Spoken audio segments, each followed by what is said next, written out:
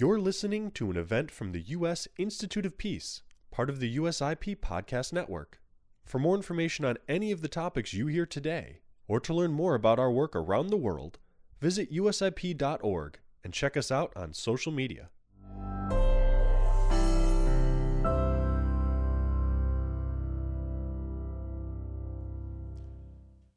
So, ladies and gentlemen, let me welcome you to the United States Institute of Peace.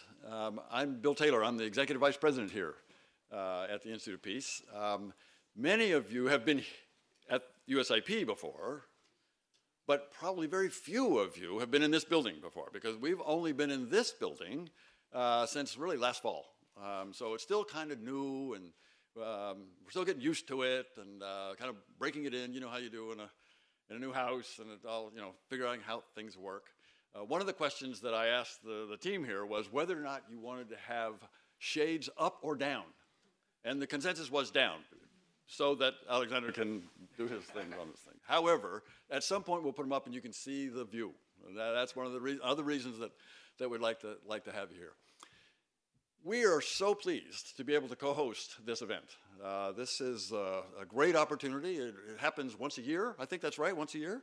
And people look forward to this, to kind of track the Rule of Law Index. It's particularly timely this year in that the Institute of Peace, at the request of Senator Lindsey Graham, just finished up a study on fragility and fragile states and rule of law and extremism.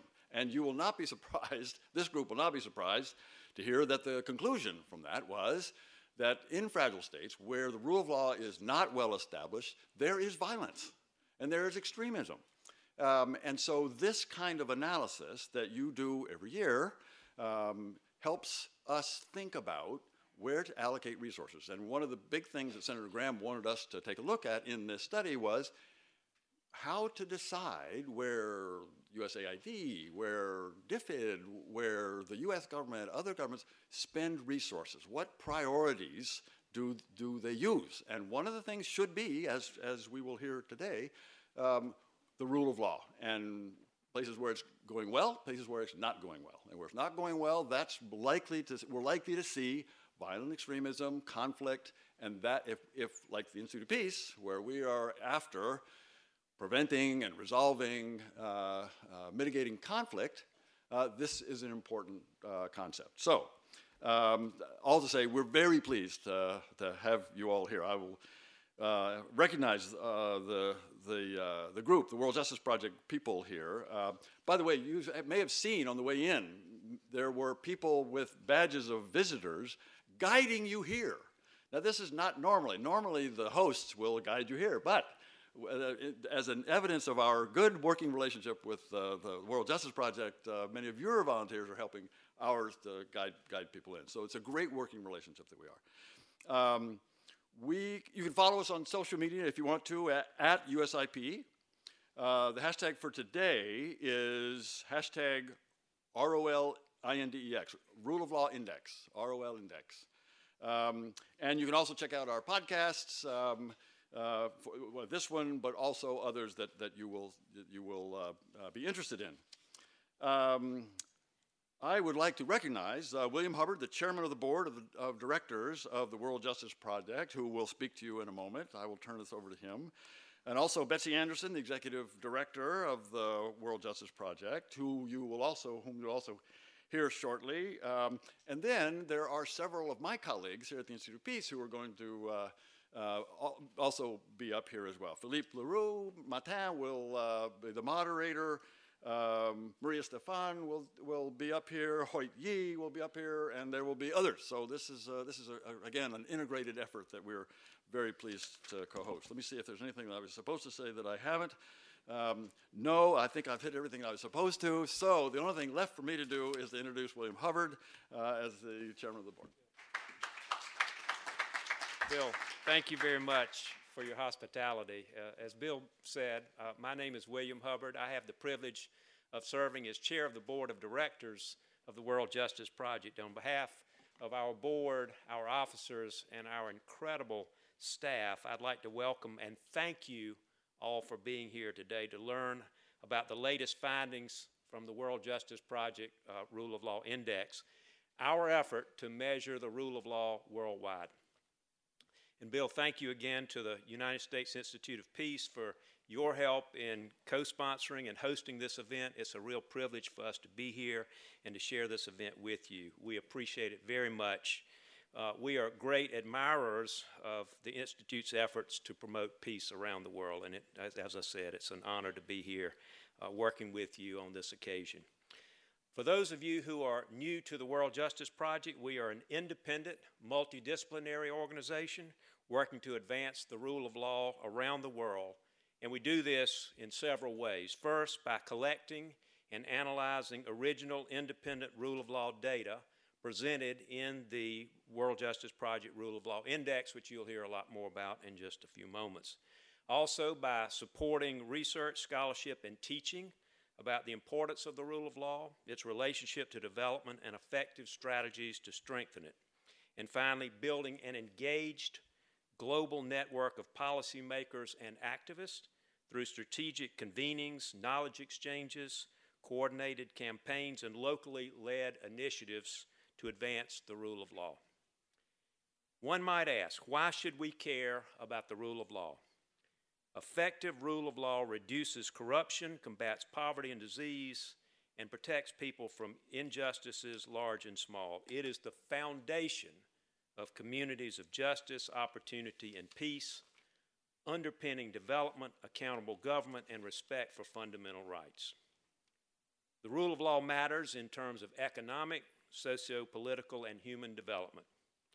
With more rule of law comes higher GDP, greater democracy and peace, and better education and health outcomes.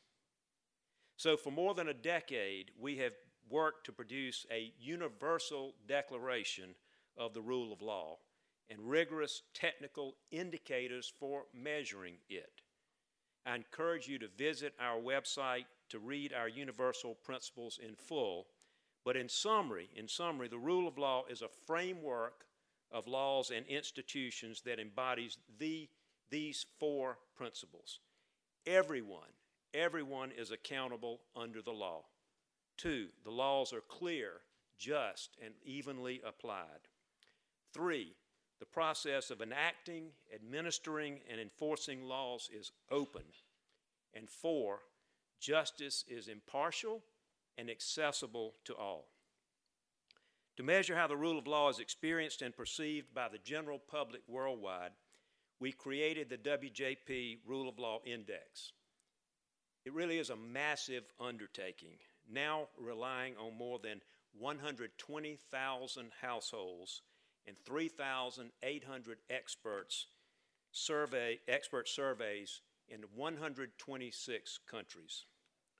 The index is a diagnostic tool for identifying countries' strengths and weaknesses in areas such as fundamental rights, justice delivery, security, open government, and effective checks and balances. It is the most comprehensive data set of its kind and is considered the world's leading source for original data on the rule of law. It is our hope and intention that these findings will serve as a powerful resource for advocates, policymakers, researchers, businesses, legal professionals, and others looking to improve the rule of law in their countries. A final note before turning to our presentation of the data. I'd like to invite all of you to the World Justice Forum 6 in The Hague to be convened in late April under the theme, Realizing Justice for All. As a meeting place for governmental and non-governmental actors, private sector leaders, and the donor community, the forum will address the principal challenges to delivering justice and provide space for advancing concrete solutions. We intend for the outcomes of the forum to feed directly into the UN High-Level Political Forum on Sustainable Development Goal 16 in July, and the UN Summit on the SDGs in September. Before I introduce Alejandro Ponce, our Chief Research Officer, I'd like to invite all of you to join us to celebrate this index launch to our offices, the WJP's offices, for reception from 5 p.m. to 7 p.m. later today at 1025 Vermont Avenue Northwest. We'd love to see all of you there as we celebrate this special occasion. Now I'd like to introduce Alejandro, who will be walking us through some of the key findings of the 2019 WJP Rule of Law Index. Again, thank you for letting us participate in your afternoon, and thank you for the opportunity to be here at the Institute.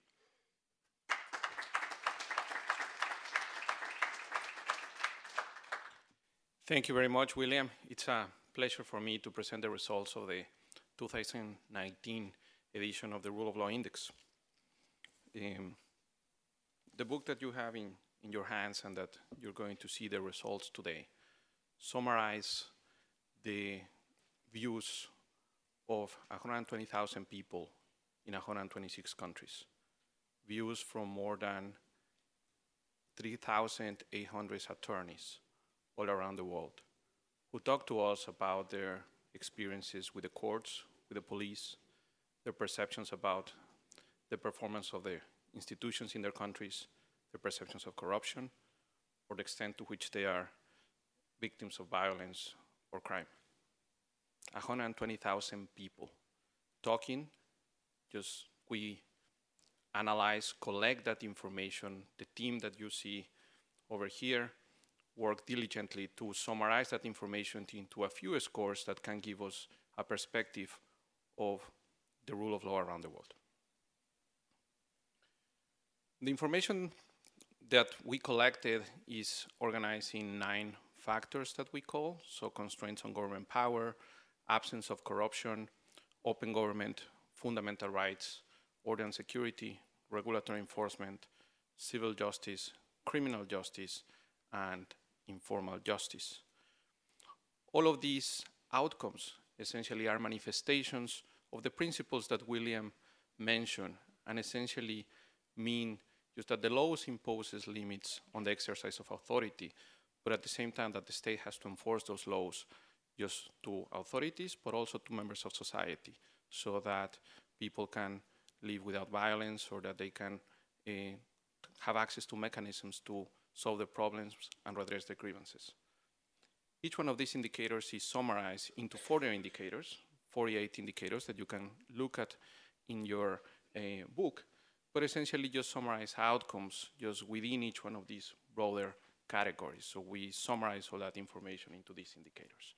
So as I mentioned before, so it's 120,000 people, more than 3,800 experts in 126 countries, which are 13 more countries than the previous edition of the index, all of them in Africa, 94% of the world's population, and more than 500 questions summarized into the scores. Now let's go to the global results. So first of all, so you can look at the information in your book, but it's also available online. You can look at some of the results globally. You can also look at comparative tables where you can see the rankings of countries, the position in which each one of the countries is. You can also look at information organized by regions or by level of income, or you can look at the specific scores by factor. If you're interested in a particular factor, you can see how countries perform in each one of these dimensions. Compare countries against each other online. You can check that on your phone. And obviously the most important, if you're interested in a particular country, looking specifically at how the country is performing in each one of the 8 factors, where you can see the global score, the global ranking, the score for each one of the different factors, the ranking for each one of the different factors, as well as the regional and the income group comparisons, and then looking at each one of the elements that we measure, or each one of the indicators that we measure to calculate the score at the bottom of the country profiles. Now, what do we learn from this massive data collection exercise? So this year, you have another booklet in your hands where we put some of the main insights from the data, global insights that we can learn from looking at trends and looking at the data. Just the first one is the most basic thing, which essentially tells us about the top performance and the bottom performance of the world. The top 3 performers are Nordic countries, Denmark, Norway, and Finland. These countries have had this position for the last 3 years. And the bottom performers, the Democratic Republic of Congo, Cambodia, and Venezuela at the bottom.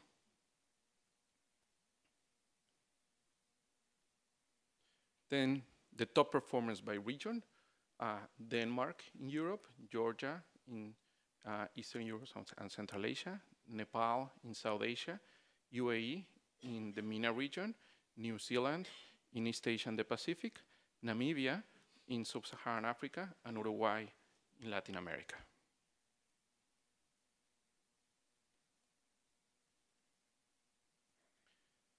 Then we can look at the performance, the change in performance from the previous year. In this graph, you're looking at the countries that move by more than 1%, either up or down in the rule of law score. The important thing to look at here is not only the individual countries, but that more countries actually decline in their score than improve. Only 23 countries improved more than 1% in their score, and 31 countries declined more than 1% in their score. Among the countries that improved the most are Zimbabwe, Guatemala, Ethiopia, and Malaysia, and the countries that declined the most were Nicaragua, Iran, Jordan, and Venezuela. An important aspect, of course, is not only looking at the changes, but the position that the country is in the index. In this graph, we essentially combine just the results that we have from the changes from the previous year and the position. So essentially, you can look at the countries above the median or below the median, and whether countries improved, you can see that at the right in green, or whether the countries decline. Where we see most countries in this graph are in the quadrant where we are below the median and decreasing, so which is the upper left upper quadrant. And the countries where we see actually the fewer countries is in countries that are below the median and improving in rule of law. Only 13% of the countries are in that quadrant, 35% of the countries are in the previous one. Then, looking at each one of the specific components of the rule of law. In this graph, what we see is the percentage of countries that improved or declined in each one of the factors of the index. In the dark colors are the changes from the previous year, and in the lined colors, it's the changes from the last 4 years. So we have currently several years of data that allow us actually to look at comparisons and look at trends or how countries are moving over time. What we see is the following. So what you will see is that at the top, just 64% of the countries declined in limits of government power. So these are essentially the governmental and non-governmental checks, such as a free press, that can contain just the authority of the executive. 64% of countries declined, 36% of countries improved this year, and this is a trend that we have seen over the years. 60% of countries, when we look at the last 4 years, 40% of the countries, when we look, just again, improved when we look at the last 4 years. Another factor that it's important to highlight is the one in fundamental rights, factor 4. Just particularly when we look at the last 4 years, 70% of the countries have seen decline, and 30% have seen improvements. Same in criminal justice, 61% last year, 55% when we look at the last 4 years have seen declines. Now, in this graph, you can look at how countries have moved in rule of law over time or over their last 4 years. So what you see is that in general, countries just sometimes improve, but sometimes decline. They are moving up and down. Just there are very few countries that actually have consistent trends over time. And the percentages speak about just the nature of how difficult sometimes is to change rule of law in countries. Only 14 countries show during the last 4 years consistent improvements, and 18 countries show consistent declines. So supporting this idea that I mentioned, that countries in general show positive trends, then probably just backslide and go down. Now, this year, something that we introduced this year is 13 new countries in Africa. which expanded the coverage of the continent. Importantly, just the first two positions in Africa are two of the new countries included this year, which are Namibia and Mauritius. And these countries perform even relatively well, just as compared to other countries in the world, and compare, in some cases, at the top, just in the individual factors of the index. Going to another region, Europe. So when we look at the change in Europe over the last 4 years, what we see is that most countries have improved in rule of law, but you see two red arrows. These two red arrows are probably familiar to all of you, just are Poland and Hungary. These countries have had experienced severe declines, and then you can see as well the particular elements in which these countries have declined. In the case of Hungary, for example, constraints of government power over the last 4 years have declined 17%. The regulatory enforcement, civil justice, criminal justice, 14%, fundamental rights, 11%, with small improvements in corruption. Poland, same thing, just constraints on government powers have declined in the last 4 years, 25%, fundamental rights, 14%.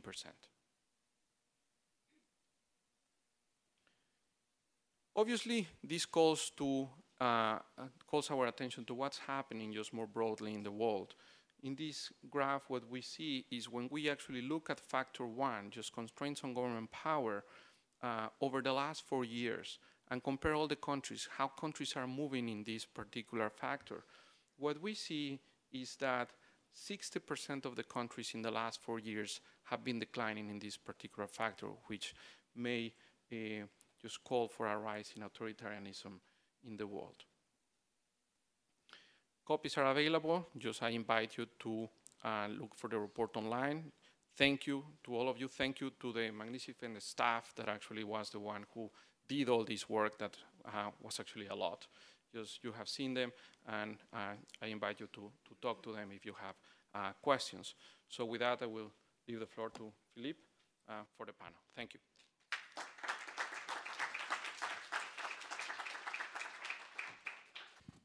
Good afternoon, everyone. I'm Philippe Leroux-Martin. I'm the Director for Governance, Justice, and Security here at USIP. Let's jump right into it. I want to introduce the members of the panel who are joining us today. We have the pleasure of having Maria Stephan, who is USIP's Director for Nonviolent Action Programs, joining us today. We also have Hoyt Yi, who's a senior fellow here at USIP on loan from the State Department. We're very, very lucky. And then also Betsy Anderson, who was introduced earlier, who is the executive director at WJP. So let's jump right into it. I want to thank Alex for giving everyone the presentation of the data for this year. My first question goes to Betsy, and it's a follow-up to the presentation that Alex just gave.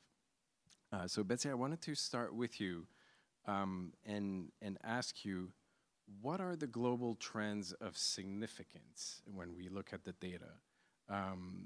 And what are the implications of such global trends? Okay, well, thank you very much, Philippe, and thanks to everyone here at USIP for welcoming us. It's a pleasure to be here. Well, Alex, I think, summarized the global trends very well, and they're reflected in the Insights booklet that you all have. Certainly what jumps out is this global decline in rule of law overall, and particularly in a number of factors that seem to align with what many have observed as rising authoritarianism around the world. I want to maybe make a brief note of caution, however, about those kind of generalities when looking at this kind of data. Of course, anyone who works in rule of law appreciates that it varies dramatically country to country. And even if you dig into the data, you'll see a lot of variance within each country across the variables. And so one of the things that we think is very powerful about this index methodology is that it enables that kind of specific analysis of individual country circumstances. But that aside, we do see these trends, and now with several years' data, they do jump out at us. And what I want to say about that is, in addition to Alex's observations, one of the things that I find most concerning about these signs of rising authoritarianism is that they seem to be being affected in a number of countries through manipulation of laws and legal institutions. So we have this challenge of states using rule of law terminology, rule of law rhetoric to justify actions that are actually degrading the rule of law. And that becomes, as a political, as a rhetorical matter, very difficult to counter. And we see that unfolding in a number of different ways. I can get into the details as the conversation unfolds, the different tools that authoritarian leaders are using to manipulate the law, to undermine rule of law. But I think that's a thread that runs through here that's really important to pay attention to. And as for the implications, well, I think one thing to note is that the factors of WJP's 8 factors, the factors that are declining, that are pulling the index down in so many countries about constraints on government authority, fundamental freedoms, open government, criminal justice, these factors are the ones that are over time contribute most to instability. And for some of the things that you here at USIP are most preoccupied with. And so I think this is a particular alarm bell for folks working on fragility, on conflict prevention. This data suggests that those factors that cause the kinds of problems that preoccupy you are trending in the wrong direction. Thanks, Betsy. I mean, one of the other insights that I picked up on was when Alex was presenting the slide about Europe and the fact that many countries in Europe and in Eastern Europe and Southeastern Europe seem to be showing particularly significant declines in government constraints on government power. So I wanted to turn to Hoyt, given your your background and your experience and your extensive experience in the region, Hoyt. The question I think I had in relation to this is, are we witnessing some sort of a balancing loop effect that seems to be pushing the governance structures or infrastructure in these countries back to an earlier point of equilibrium? Thank you, Philippe. That's almost a philosophical question about whether there is a kind of natural balance point or equilibrium for states with respect to the rule of law. And I would tend to say, and I would answer your question by saying that no, I don't believe there is for any of these countries a natural set point for rule of law. What I would say instead is that this is more about the political context, the political framework in which governments are pursuing their policies, their approach to rule of law. And to take a couple of the countries that Alex pointed out as the red arrows on page 18 of the summary, Poland and Hungary.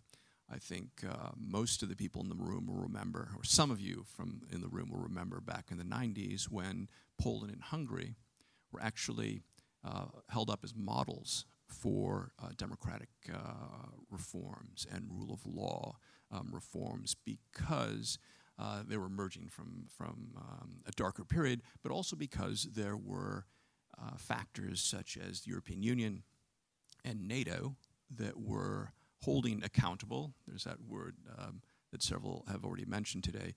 There was accountability for countries that wanted to join NATO and the European Union to meet certain standards. And the citizens of the countries, of course, were very much motivated to have their governments meet those standards. And so the governments then did everything possible, sometimes superhumanly possible, to pass laws and to adopt policies and to make sacrifices in order to maintain a level that the Europeans and the North Americans believed were adequate for integration into the transatlantic institutions. Now, you fast forward to 2-3 decades later, these countries are already in those institutions. They're all already very prosperous, and they're in a very different place.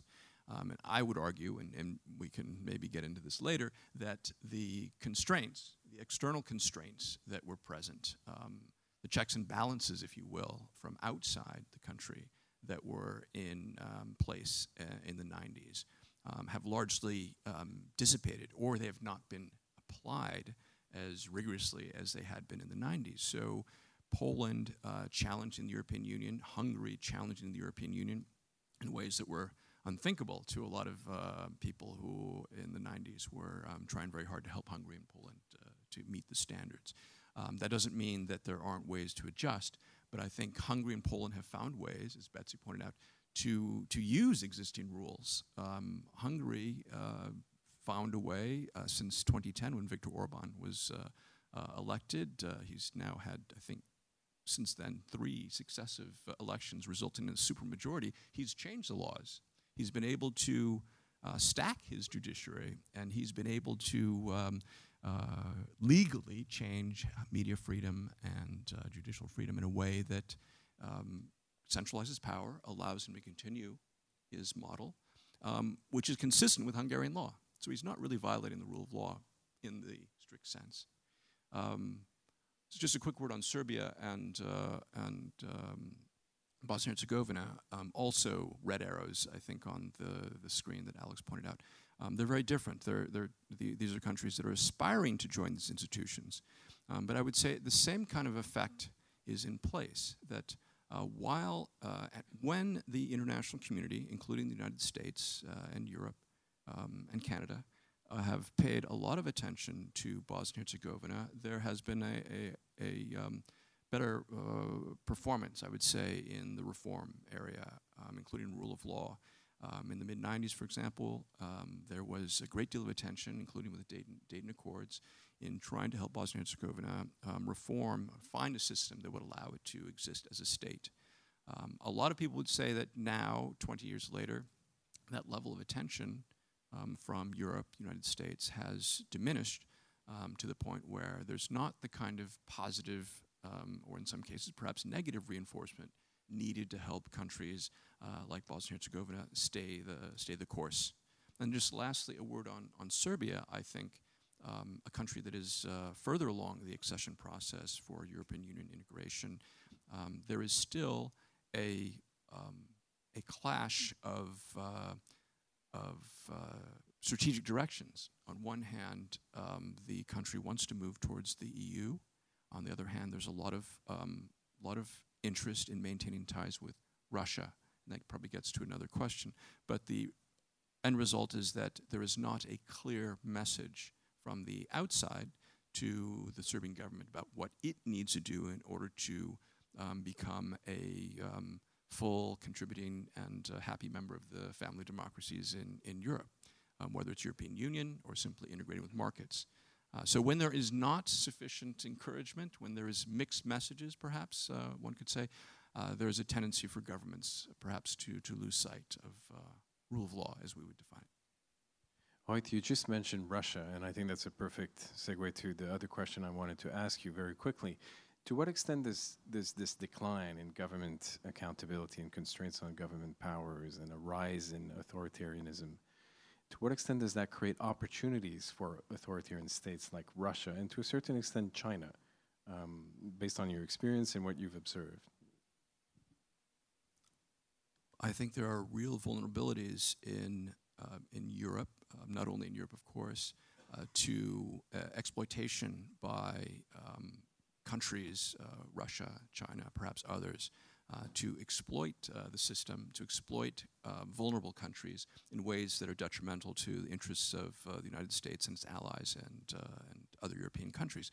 An example is that when states have weak institutions, whether it's judicial or law enforcement or simple or judicial, and there is a lot of corruption as a result of that, governments become vulnerable to bribery, to economic pressure that might, for example, lead them away from the European Union or NATO, or might lead them to support policies and initiatives from Russia or China that are not consistent with what we in the West would like to see happen. I think there's also a danger that the countries themselves will be held back.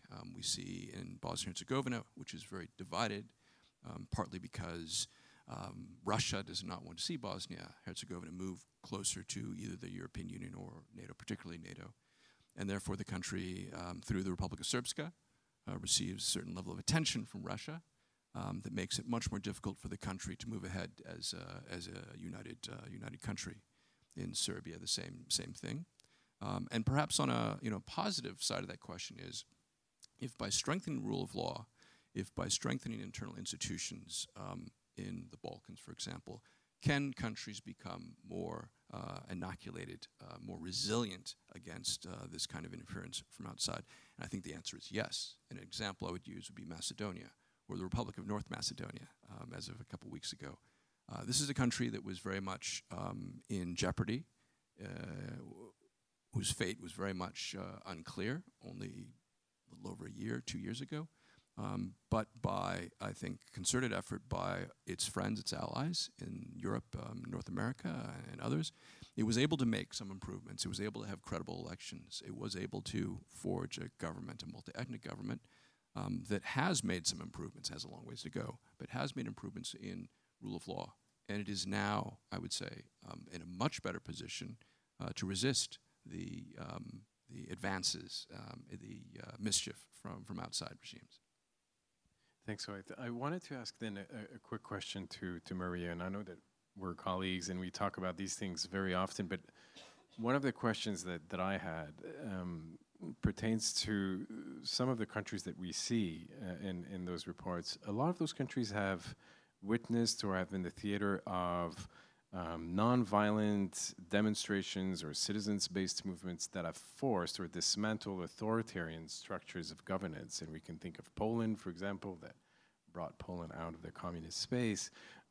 Serbia, to a certain extent as well, where Slobodan Milosevic was forced to resign. So to what extent, Maria, are we witnessing, or are we witnessing the dictators or the authoritarian learning curve? Can we say that authoritarian regimes have become better, have learned, and they are now better at stifling or addressing the types of challenges that nonviolent action or nonviolent movements can pose to them? Thanks, Philippe. That's a great question. And congrats, by the way, to WJP for the release of the Rule of Law Index. That's a congratulations. In terms of the dictator's learning curve, I think you're absolutely right to note that two, especially Hungary, Poland, countries that underwent massive people power campaigns in the late 80s, early 90s, mass participation to challenge communist tyranny at the time, were successful in the sense that they overturned the communist regimes, and they were thought to be consolidated democracies. And they have since backslid, if you will.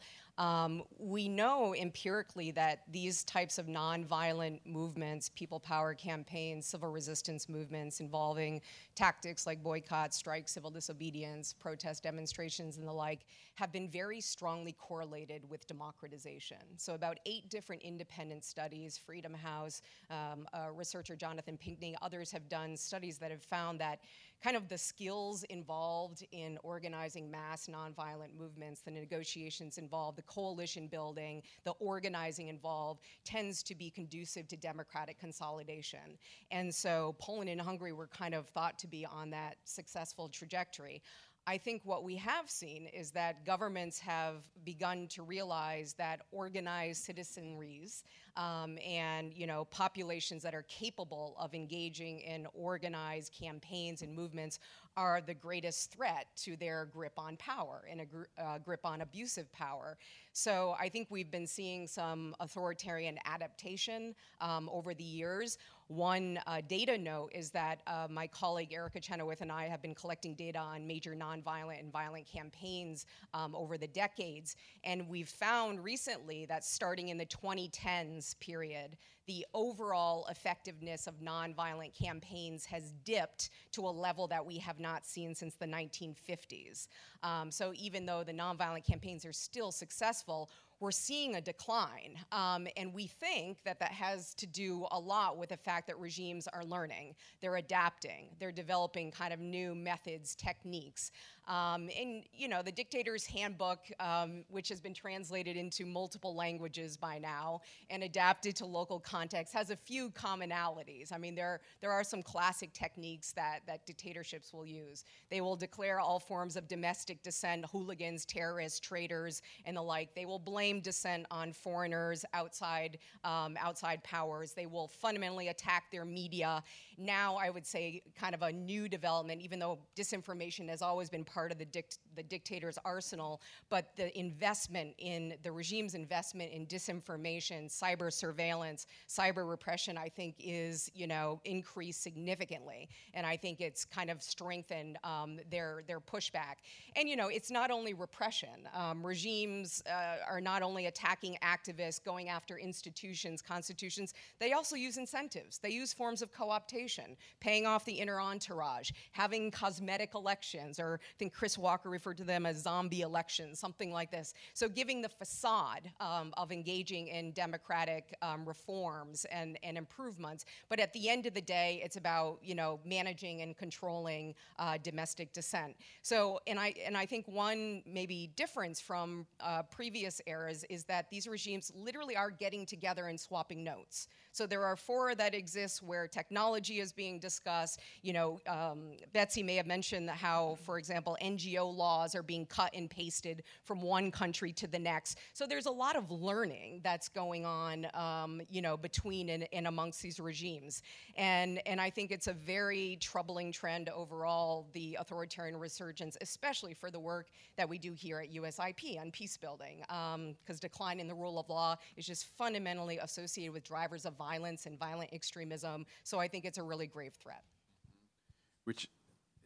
And then maybe, this is very interesting, maybe we can then move on to Betsy and ask Betsy, because in the authoritarian toolkit or the dictator's toolkit, I heard several mentions of the law or legal means. So the law seems to be at the very heart of this toolkit. And so Betsy, from your perspective, how is the law being used to undermine the rule of law, which you alluded to earlier on? Right. So lots of different ways, and it varies country to country, but there are some common patterns that we see. Usually first, if possible, there will be a constitutional reform, a rewriting of the Constitution in ways that erode the checks on government authority, that erode judicial independence, perhaps that manipulate the electoral process in ways that will guarantee a majority in the legislature for the ruling party. That's kind of step one. Then we see attacks on civil society and the media through the law. So regulation of the media, licensing of the media is a common move that has this patina of legality, but is undermining the rule of law. Certainly, regulation of NGOs is a common feature. And then we see manipulation of criminal law. So prosecutions, selective prosecutions under the guise of anti-corruption or anti-terrorism is a very common move, and has it's a legal move and it's also a political move, and it demonizes oppositions in ways that can be convincing to the public. So those are the patterns that we see, and I think an important response is to be very clear about what the rule of law is. And Hoyt even fell prey to this in talking about Hungary and describing, yes, Hungary has pursued some of the concentration of power there through laws and is formally abiding by laws, but this is not abiding by the rule of law. And there's a distinction between rule by law and rule of law. And what we see in Hungary increasingly is rule by law, but this is not rule of law. And so that's one of the things that we at WJP are really preoccupied with is clarifying the definition of the rule of law, what it means, and through this index, hopefully shedding some light on where it is. So Maria, what does this mean for nonviolent strategy? What does nonviolence 2.0 looks like? You know, if the dictators and the authoritarians could learn Do we see some learning on the part of the nonviolent action movements, and what should it look like as we look ahead? Yeah, that's a great question. I mean, these are, when it comes to the relationship between these types of regimes or even backsliding democracies and their citizenries, it's a bit of a cat and mouse game in terms of, one will innovate, advance, the other will learn, adapt their strategies and tactics, and it's really a question of who innovates, adapts, strategizes, organizes most effectively in terms of who prevails. But I think, we tend to see people power come in waves, whether it was anti-colonial movements in the 60s, kind of the anti-communist movements in the 80s, early 90s, color revolutions in the 2000s, most recently Arab Springs. So there's often like a learning and a spillover effect that happens with these movements. So I think there's always the potential that, folks would learn from what happened in Armenia, for example, the Velvet Revolution. You never know what is going to happen. So I think, we are seeing groups that are tactically innovating. They're using different technologies and the like. But one thing that I think will really make the difference is, the investment by activists, by movements in organizing. And one of the reasons I think, in addition to authoritarian learning, that we may be seeing a decline in the overall effectiveness of nonviolent campaigns is that there's been really a big focus on social media, big mobilization, protests, so fast movement, fast action. And there's a huge power and value to that. But what you're missing is kind of the fundamentals of organizing and kind of the one-on-one and developing capacity, resilience, and the like to be able to deal with all of these tools that are in the authoritarians' toolkit that are, going after these movements. So I think really kind of the investment in these types of strategies and tactics is important. And the thing about nonviolent resistance, always that I remind myself, is that people are never kind of captive to their fates. People have agency in these places, and nonviolent movements have historically emerged and succeeded in places where no one would have thought that was possible. And so I do think, notwithstanding the authoritarian resurgence and all of these kind of decline in factors, that it is possible for the citizenries and kind of the grassroots actors, the movements, to learn, adapt, learn from each other, and respond effectively. I wanted then to move on maybe to Hoyt, and because I picked up on what you were saying, Hoyt, beforehand, the issue of leverage, and that for a certain period of time in certain areas, there was leverage on the part of the various external actors, be it people in Brussels, people in Washington, be it a peace process or an integration process to NATO or to the European Union. Now that most of this, at least if we look at some of the countries that were highlighted in Eastern Europe, now that most of this is not entirely gone, but mostly behind us, is there leverage? Are there still things that external actors, people who are focusing on strategies and resources and how to diplomatically or programmatically handle the trends that have been highlighted? What are the levers? What can be done in that sense for external actors? So first, I stand corrected on terminology and would just say that the rule of law or rule by law is largely possible or protected as a function of how the international community is willing to support it. I fully agree with Maria's point about people power, and I think it is at least as important that the people stand up and are heard and insist on rule of law and democratic governance. In some cases, it's more possible than others. In Central Europe, since we're talking about Europe, there's, I think, a good example in Romania, which is higher up in the ranking. It still has its issues. But one of the things that's been very pronounced in Romania over the last 10 years has been on occasion when the government has tried to do something shady. 2015 or 2017, people have come out. I think it was in 2015 when the hundreds of thousands of Romanians were protesting against perceived corruption, and the government fell. In 2017, the government of Romania tried to pass some legislation that would essentially decriminalize various forms of corruption. And the government was faced with hundreds of thousands of Romanians all over the country protesting, and the government had to back down. Now, that it wasn't a permanent solution because governments in strong positions, such as in Hungary, or Poland answer to not only their own citizens, but to external factors. So to come back to your question of leverage, is there leverage? And there is. I think the fortunate answer is that there are forms of leverage over countries that belong to alliances or international organizations in which that country, those countries, want to remain members. So we mentioned the EU and NATO as motivating factors in getting countries to meet certain standards. These countries have mechanisms, formal or informal. In the case of the EU, there is something called Article 7, which is in the EU treaty, which allows discipline of countries that are not meeting standards. And the EU has invoked Article 7, or the European Parliament has invoked Article 7 against Hungary and Poland in 2018 and 2017. And this is potentially a way for leverage to be brought against authoritarian regimes or authoritarian tendencies. Now, it hasn't been successful, partly successful in the case of Poland, in which Poland did have to, the government had to back off of some forced resignations by judges or justices on the Supreme Court who were forced to resign before they wanted to resign. Those judges have been reinstated, largely because of EU pressure. But we should remember that Poland, since 2015, October 2015, when the Law and Justice Party came to power, was able to centralize power and to largely weaken the constitutional court in Poland by passing legislation which was arguably against the constitution of Poland as decided by the Constitutional Tribunal.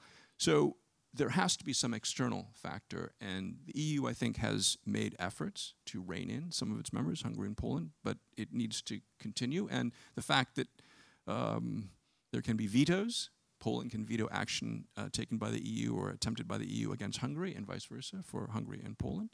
But this is a tool that exists and needs to be used if European Union members are going to be held to account, and that's a key word that Mr. Hubbard mentioned at the beginning. It's accountability. Now, with countries like Serbia and Bosnia-Herzegovina, which are not in the EU, they're not in NATO, but they want to be there, I would argue that the international community, beginning with the European Union, North America, can, if not distracted, if not focused elsewhere, can bring the necessary encouragement to these countries to help them make the reforms and stay the course that are not only in these countries' interest, but ours. So it's not so much that leverage doesn't exist. I would say the leverage is not being used, and it's never popular. I think certainly not in the countries themselves for an outside force to come in and say, this is what you need to do, and you're going to do it. Otherwise, you're not going to be able to join the club. But if it is important, and for the reasons you referred to earlier, Philippe, about the possibility of outside, whether it's Russia or China, countries coming in to exploit the defects in the state of rule of law or democracy, then it should be in all of our interests. That kind of interest needs to be matched by action to maintain or reestablish the rule of law. Thanks, Hoyt. I wanted to end the panel discussions with a question to Betsy. So this has been a particularly gloomy landscape that we've been talking about. So let's try to questions. That's right. Let's try to focus on some of the bright spots. So from your standpoint, Betsy, what are the bright spots as we're looking forward? So we'd like to have at least an example of a bright spot before we move into the question and answers session. Thank you. I'm a glass half full kind of gal, so I appreciate this question. So overall, of course, the trends are negative, but there are some positive things to cling to in this report. The one factor that is improving on average globally is the factor that measures the absence of corruption.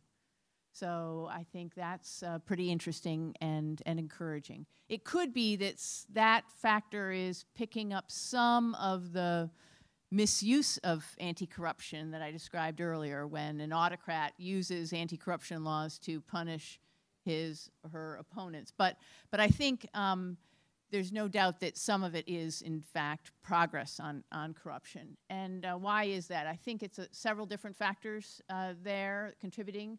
One is we have an increasingly strong global norm against corruption. It's now firmly codified in the UN Convention Against Corruption and regional corruption conventions and national laws. So that norm is strong. It is increasingly enforced by national governments, by international bodies, the World Bank's debarment and sanctions effort, and the like. And that enforcement is reinforced by a pretty powerful civil society, people power movement on corruption that is getting traction. We also see, I think, benefits from technology in this area, which is increasingly eliminating opportunities for corruption and making it easier to detect corruption. So there are several different threads there, but generally helping us head in the right direction. And maybe there are some lessons to be gleaned from that for other areas of rule of law. So that's a positive. A second positive in the report is a regional one, and that is looking at Africa. So in last year's report, the 2018 Rule of Law Index, we reported that Africa was the region where there was the most progress across the countries where we were measuring. That progress has slowed this year in the 2019 report. Basically, we see more or less a steady state. Most of the countries that we measured, both in 2018 and 2019, stayed the same. 2 improved, 1 declined. But net, some progress, and particularly when you juxtapose that against global trends of degradation in rule of law, Africa is doing relatively well. Trend-wise. The rule of law is still very poor in Africa, so there's a lot of room to progress, but I think there is hope there that we should cling to. And finally, I just point that the big movers, the big positive movers in the report tend to be countries, I think almost all of them, are countries that have experienced recently a transition in government. So we see this in Zimbabwe, Malaysia, Ethiopia, Uzbekistan. These are countries that are trending positively in this year's report, and they've all experienced a transition. Now, a peaceful transition in government is itself a very positive sign for rule of law. It also often comes with promises of reform and various moves that raise expectations in society, and that's what we're picking up in our surveys and what's showing up in the index. And I think what's important is to seize that opportunity, because it is often a very short window of opportunity following one of those transitions. And so as we focus on some of the very negative trends in this report, I'd also point to those countries of real opportunity and that we seize those opportunities. Thank you, thank you. Great, so I think it's now time to move to questions from the audience. I will ask Alex to come and rejoin the stage to address the specific data questions that might arise from the audience. A few quick rules for questions. If you could identify yourself before the question, there will be microphones circulating, and then ask a quick question that and make sure that it ends with a question mark. So whoever wants the microphone, you can raise your hand, and then the microphone will get to you. So I have someone here in the second row, or we'll start here in the back, and then we'll move up front. Yeah. Me? Yes. Thank you. My name is Marcelo de Jesus. I'm Argentine. I'm living in the U.S. I was a little bit surprised when Ms. Anderson said that corruption was improving. I would like to know if the measurement for this improvement is because laws and conventions are being ratified, or because there's another objective index that tells you that we are improving in that respect. The change in the index is mainly due to changes in perception and experiences. So we include questions about victimization and questions about experiences. In reality, it's very difficult actually to measure corruption well. So sometimes what we see is changes in perceptions, just on how people perceive that things are happening. And particularly for grant corruption, it's extremely challenging to measure grant corruption. Sometimes people learn about this from the scandals that they listen just in the media. But that's how we measure it. It's not about the conventions that they have been ratified or so. I mean, they may have an impact, of course, on just the perceptions of the public or not. I mean, just it's sometimes they may not necessarily have an impact. Thank you. Then here's second row. Yes, great. Thank you. I'm Jim Michael, and I'm with CSIS and also an independent consultant. First of all, I want to say congratulations again. This is just a tremendous service, I think, that you provide to the whole community. The question I have, and I think it's for Alejandro, is how do you deal with midterm changes that occur in the year that you're measuring? There are events, I noticed one of the countries, for example, where you show improvement is Guatemala. And you know what has happened in Guatemala recently. And so I wonder, how do you have to take a snapshot, but then sometimes things change within the year. And I wonder, how do you deal with those late changes in the data? It is a challenge, as you point out, because the way that we deal with this is as follows. So there are certain things that we cannot avoid. So we have to collect the data at a certain period of time, and we have to be very transparent about the time period for which the data is referring to. We usually, and the staff actually takes a lot of stress because we try to make it as close as possible to the time that we're publishing the report. Just as a result, we have very little time to actually analyze the data. But the issue is mainly just to be transparent about the time. So we always have issues like the one that you're mentioning this year for Guatemala, in which one or two countries, there are situations that suddenly change so that it's not necessarily accurate. So we're just publish just exactly the time in which we collected the data. And we hope that those changes are actually just reflected in the next year. I mean, just that's part of the reason also, just to collect the data over time, right? Just a two-finger on that.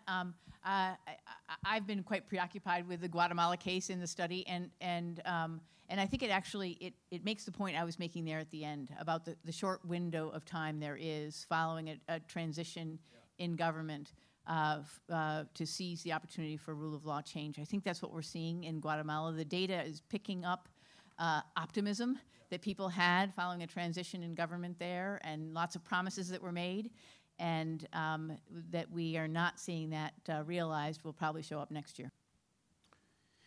Then I saw a question here to the right, and then we have another question, third row there to the left afterwards, and then also second row. Ben Juvelier with the American Society of International Law. My question is about causation, essentially. To what extent do your surveys pick up on why people think the rule of law is improving? And in what way can activists, nonprofits, government officials in countries that need to improve use this information to advocate for rule of law improvement? I think, the surveys do not necessarily capture causation. So they are a snapshot of how people perceive different manifestations of the rule of law. Not necessarily, we don't ask necessarily about the rule of law, but different manifestations of the rule of law. So as per se, they don't necessarily show the causes, the root causes. That's something that obviously more analysis is needed to figure out that. On how this is used, I think the advantage of an exercise like this is that it provides a reference point. First, a comparative reference point with other countries. Sometimes we know that in a particular country there may be just issues of corruption or impunity. But when we actually see it compared to other countries, sometimes we're able to see that the situation is much worse than we knew. So the comparative aspect is important, and more importantly, it's a thermometer. It's that tracks obviously the changes over time to see whether there is progress. And by doing it in a standardized ways across a large number of countries, we're able to see these trends that we have been talking about.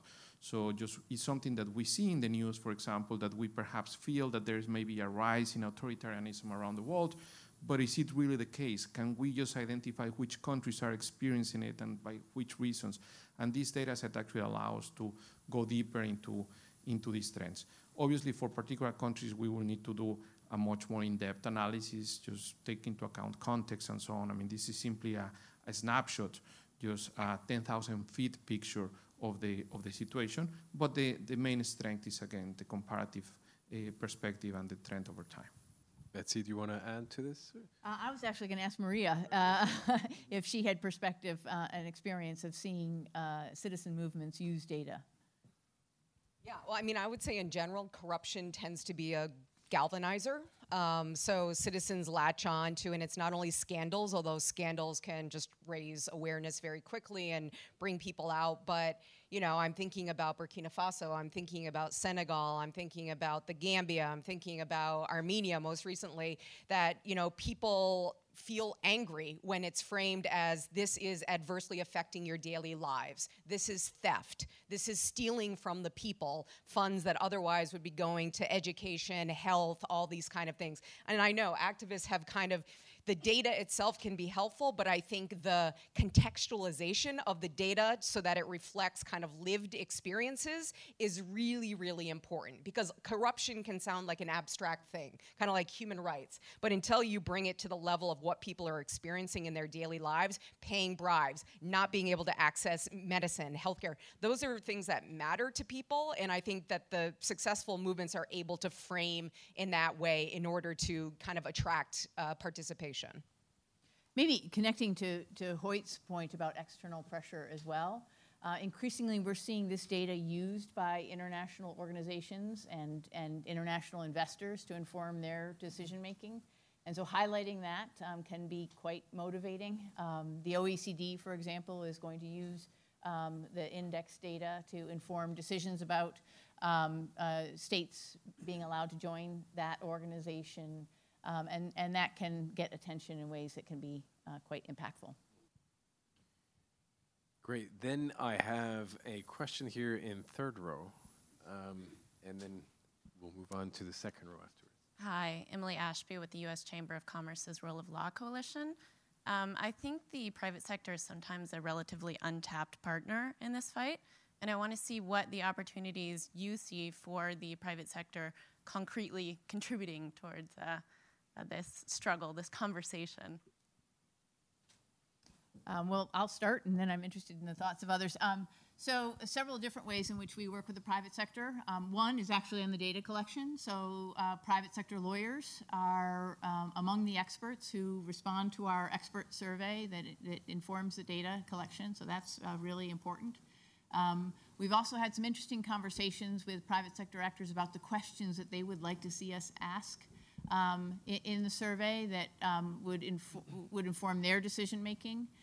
Questions, for example, about data security in countries is something that companies are increasingly interested in, and we might, through the data collection, be able to inform that analysis.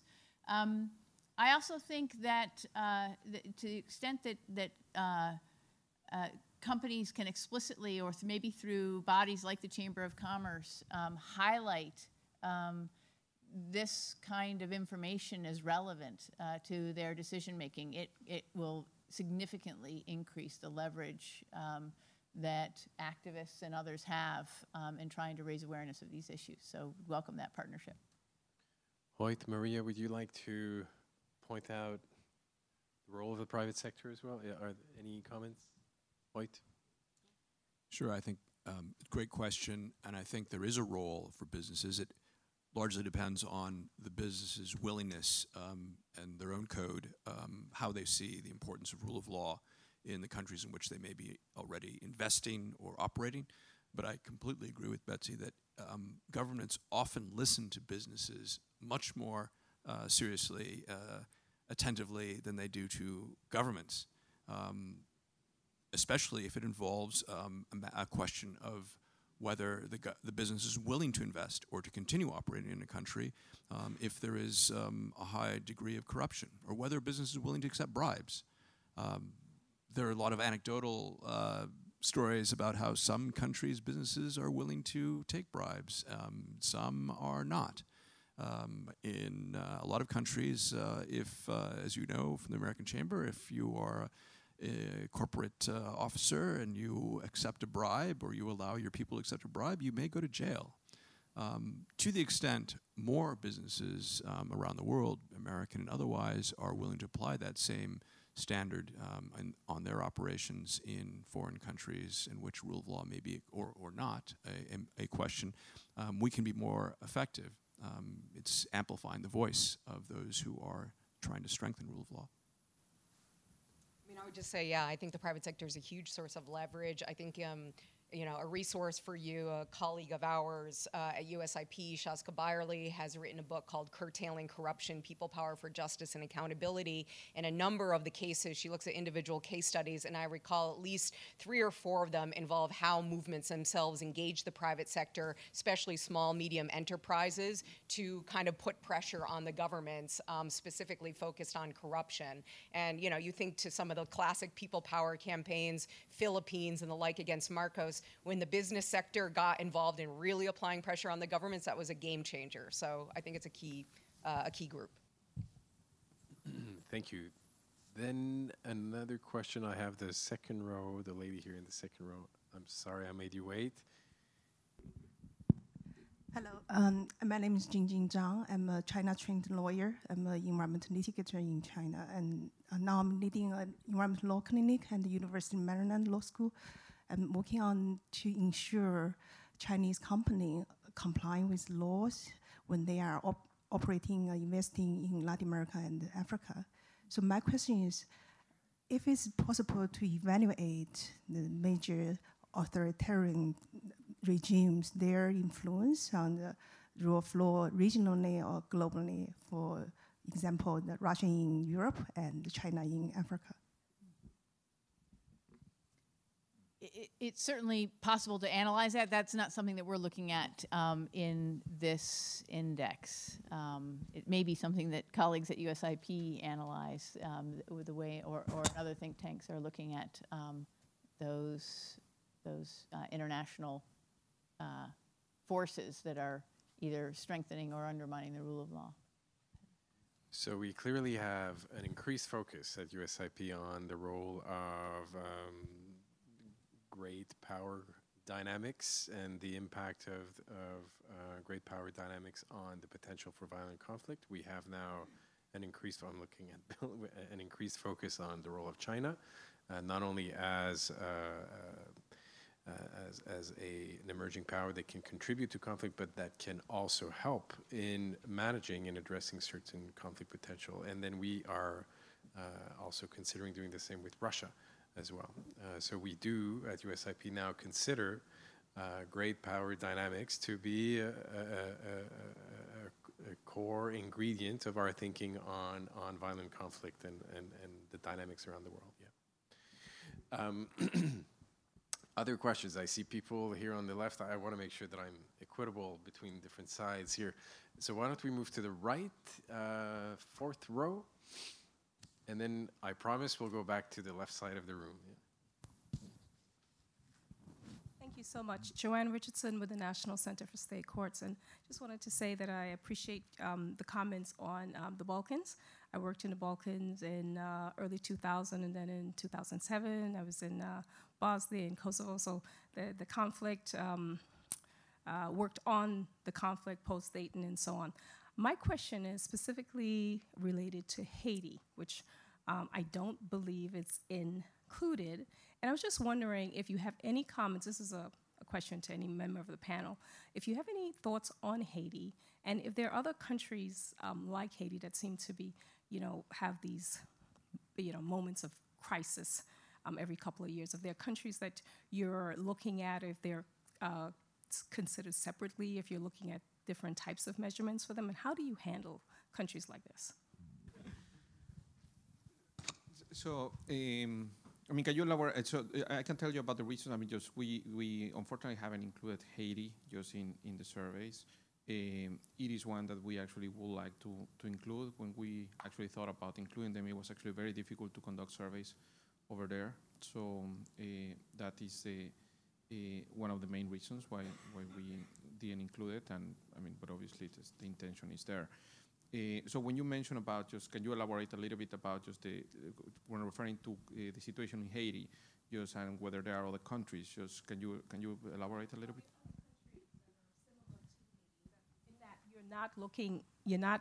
If there are countries that you're not evaluating at all.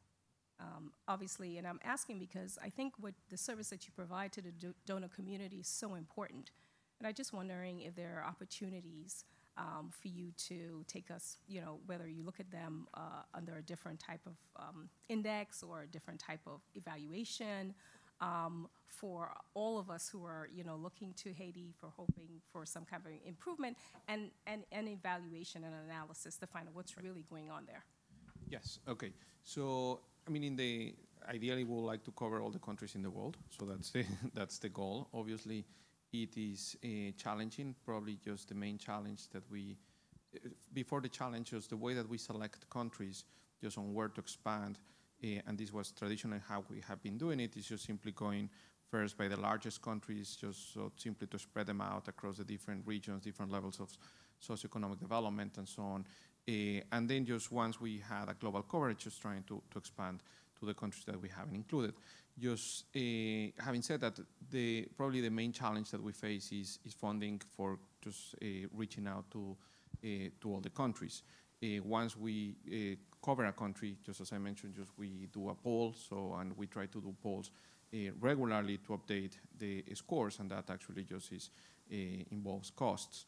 In some cases, the constraints are not necessarily only because of the cost, but more about methodological constraints of conducting surveys in the country, I mean, it's impossible, for example, to conduct surveys in North Korea today or in Cuba, or because the countries are closed, or in conflict zones such as Syria, for example. So there are constraints. There are countries that are not as close as those, but it still imposes constraints in terms of conducting this type of exercises, because people may be afraid about answering particular topics and so on. There are techniques that we try to use to accommodate for that. But the overall, the broader answer is that obviously we would like to include. I mean, just in the plans is to include actually Haiti. We have included most of the Caribbean. Actually, Haiti is the only country that is not included. Moving to the left side of the room, we have time probably for one or two questions left. So I think at the back, yes, I think so, yeah. And I apologize for neglecting the back as well. And then we'll move then. They're still further back, so you need to get to them. Lynn Hammergren, I just have a question about leverage. You've talked about leverage and about the efficacy of outside pressure. But having worked also in the Balkans and seeing the frustration of the EU, which just let some people into the club who maybe they didn't think they should. The question is, for something like corruption or rule of law, once you know there's a problem, what can outsiders do? What can they recommend? I think we now know that ethics codes aren't going to do any good. A national anti-corruption program isn't going to do any good. And I find that donors and also the European Commission are frustrated just in terms of what do we recommend? We recommend something, we don't get the results. Hoyt, do you want to have a thing? And maybe many people, I'm sure, are interested in that question, yeah. So first I'd say there are multi-layers of this answer, but there are standards that exist. There are rules that exist already. So I think the answer in many of the countries that we've talked about so far, with the possible exception of Haiti, there's an existing code. So we're not having to reinvent the wheel. What we need is the accountability and the enforcement, as it were, both from inside, I think accountability to the people, the voters, first of all. But what the external factors can do is hold these governments accountable to their commitments to the institutions, whether it's a NATO alliance or it's a European Union. It is a responsibility of the institutions to hold their members accountable. And when they fail to do that, not only do bad things tend to happen, but the governments, whether it's authoritarian or otherwise, are able to get away with their either populist or other anti-rule of law agenda. So that's one layer. This, and it's things like Article 7, or it's simply the NATO North Atlantic Council sitting around the table saying, you know, we're worried about a growing Russian influence within our ranks. But one layer down, I think there's also a need for the kind of reporting, the kind of analysis done by the World Justice Project or Transparency International. It's bringing to light the violations, the shortcomings in rule of law, of democratic standards, because especially in countries in which the media, independent media, have been repressed or silenced or bought by the populist authoritarian regime, people don't know what's going on. And that means people outside as well probably don't know what's going on. So bringing to light. And third, I think helping Maria should speak to this really, but I think there's a lot of room for helping civil society, whether it's NGOs or independent media.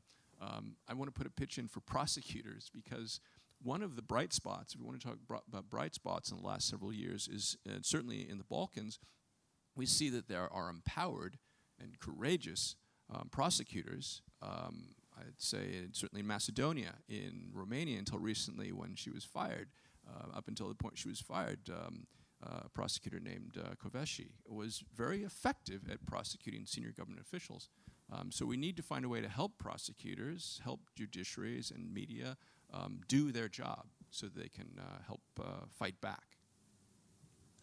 Yeah, I would just add to that I think tends to be a lot of external donor focus on the institution building, as there rightly should be. So a lot on the supply side, but the demand side also is what really matters. And when you generate pressure, that involves citizens organizing, you know, engaging in advocacy, movement building, and the like. And so I think that investment and focus is as important as, you know, because if you're just pouring money into institutions that are comprised of individuals who have no incentive whatsoever to change their behavior or the like, it's kind of throwing money away in many cases. So I think there's the focus on the institutions, the anti-corruption mechanisms, but also the realization that it's the citizenry and the bottom-up pressure that's going to, you know, help bring about real and sustained change.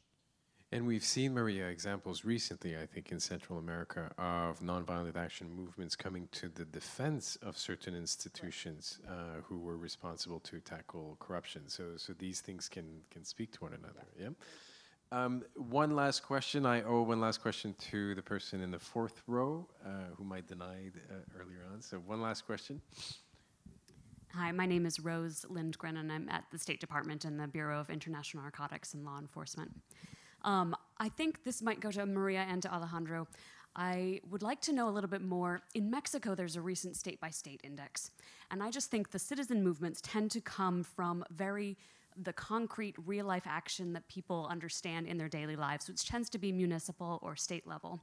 And I just wondered what opportunities there are to continue to delve a little bit deeper into countries to assist them to realize where are the good areas that they can start to aspire to, and then make those comparisons across within the country.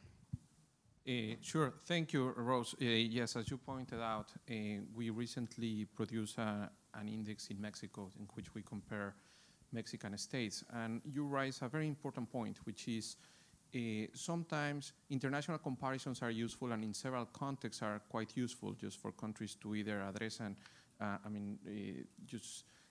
draw attention to a particular issue or signal particular developments. But more importantly, a lot of the changes happen at the local level, and it's important to look at the success stories within countries. When we develop the index in Mexico, that is precisely what people are more interested in, is in which are the states that are doing well, that are developing policies, how did they develop these policies and overcame challenges so that other states could emulate? Because just as you pointed out, the states are probably more similar than the institutions in the states are more similar than institutions of other countries. So it's something that they demand, actually, that we have heard from both the federal actors as well as the state actors pointing at who should we pay attention to, who is doing interesting things, who has done innovations, and in many cases it happens at the local level just by a particular a person in the government who has the initiative to actually do something, and suddenly it works. And then it creates opportunity for other states actually to start doing things. So it's actually something important. Obviously, there are challenges to implement exercises of this magnitude in countries, but definitely it's something to pay attention when developing policies for individual countries. Last word, Maria? Yeah, no, I would say, you know, from a State Department perspective, just, you know, supporting the enabling environment around which the movements are happening and the citizen action is taking place. So using leverage vis-a-vis security officials, police, and the like, to at least not engage in repression, which is also tends to be a problem in Mexico when it comes to protesting. So using that type of leverage, I think capturing those stories as well in cable writing and beyond of what is happening at the grassroots level in meeting with those individuals. Sometimes it gets very focused on the very formalized NGOs in countries, and you don't always hear where the innovative citizen action is taking place. So I think kind of, you know, emphasizing those type of engagements, reporting on it, supporting the enabling environment, and as appropriate, providing support for peer learning, helping activists connect with each other across the region, learn like innovative techniques that may be happening in different places that may be relevant or applicable. So I think providing that type of convening space, peer learning opportunities can also be a helpful way to help the activists in those places. So I knew there were more bright spots than we thought originally. So there are opportunities, there are many bright spots. So I want to thank all of you for coming here today. Special thanks to Betsy and William from WJP. Thanks to all the staff that came together to make this event happen. This is what, if there is such thing as institutional friendship, this is what it looks like. Everyone collaborated, and I want to thank everyone. I want to thank members of the audience and participants for coming in. Thank you very much. Thank you for listening to this event.